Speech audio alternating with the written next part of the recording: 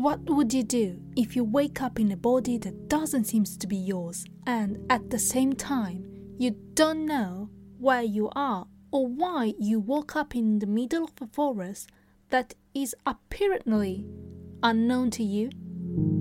Hello everyone, I'm Irene Riderelli, writer, blogger and a passionate reader, and this is Into the Books. To describe today's episode, I only have to say that nothing. It is as you think. So, if you're ready to have your mind challenged by what I personally consider to be one of the best books in over a decade, keep listening to today's episode. Normally, I would start by telling you the name of the main character, but not this time. In today's book review, I'm not going to tell you who the protagonist is, because that's for you to find out. But what I can tell you is that the central character is a man. But who he is, that's for you to find out. In the meantime, I'll just call him he. Nothing, absolutely nothing, seems to make sense. The only certainty is who is the victim. Evelyn Hardcastle, the protagonist, in order to return to his body, must find a solution to an enigma that, of course, makes no sense. How he is supposed to find a murderer when the victim took her own life in front of everyone?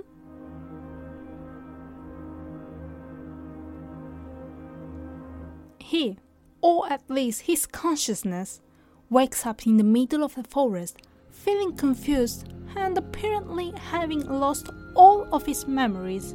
He has no idea why or how he got there.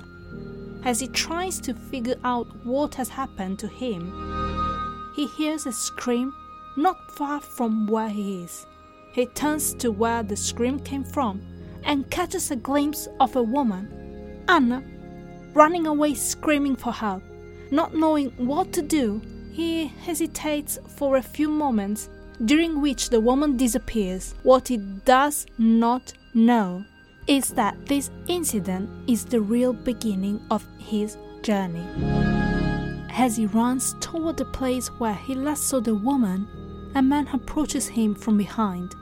This mysterious man, who the protagonist is sure is Hannah's murderer, and soon to be even his own, puts an object in his pocket and gives him directions to Blackheath Manor, the Hardcastle mansion. The protagonist is surprised.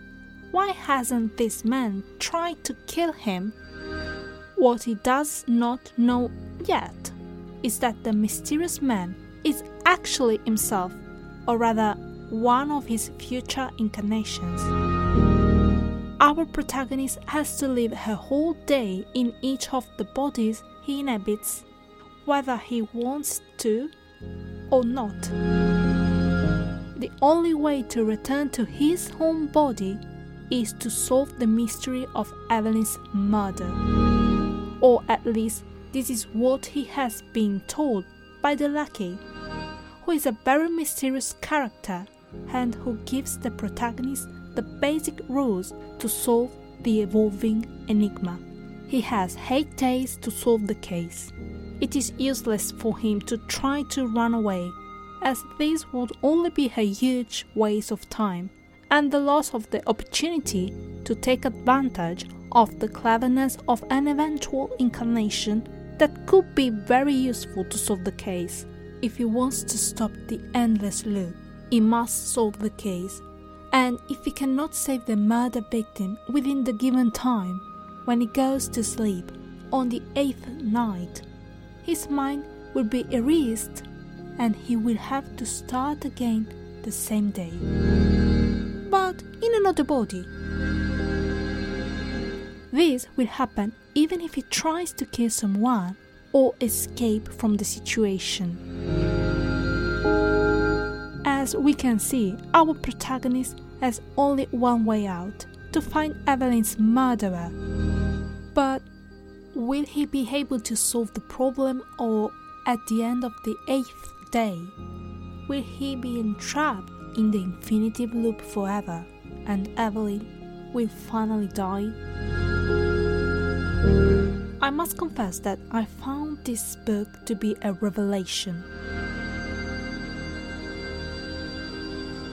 It is interesting, cleverly written, and has an ingenious plot. Stuart Turton has done an amazing job of setting up the whole scenario in a way that keeps the readers interested, but at the same time keeps them confused almost until the very end. This story reminds me a bit of Agatha Christie's style. Maybe it's because it's all about mystery, or maybe it's because they are both set in the 1930s. Probably both, but what is certain is that this is a great novel. If I had to be really picky, the only thing I didn't particularly like was that I struggled to connect emotionally with the characters. They were perfect on paper, but almost unbelievable in real life. Would I recommend it? Without a doubt. As usual, I'll see you next week. Bye.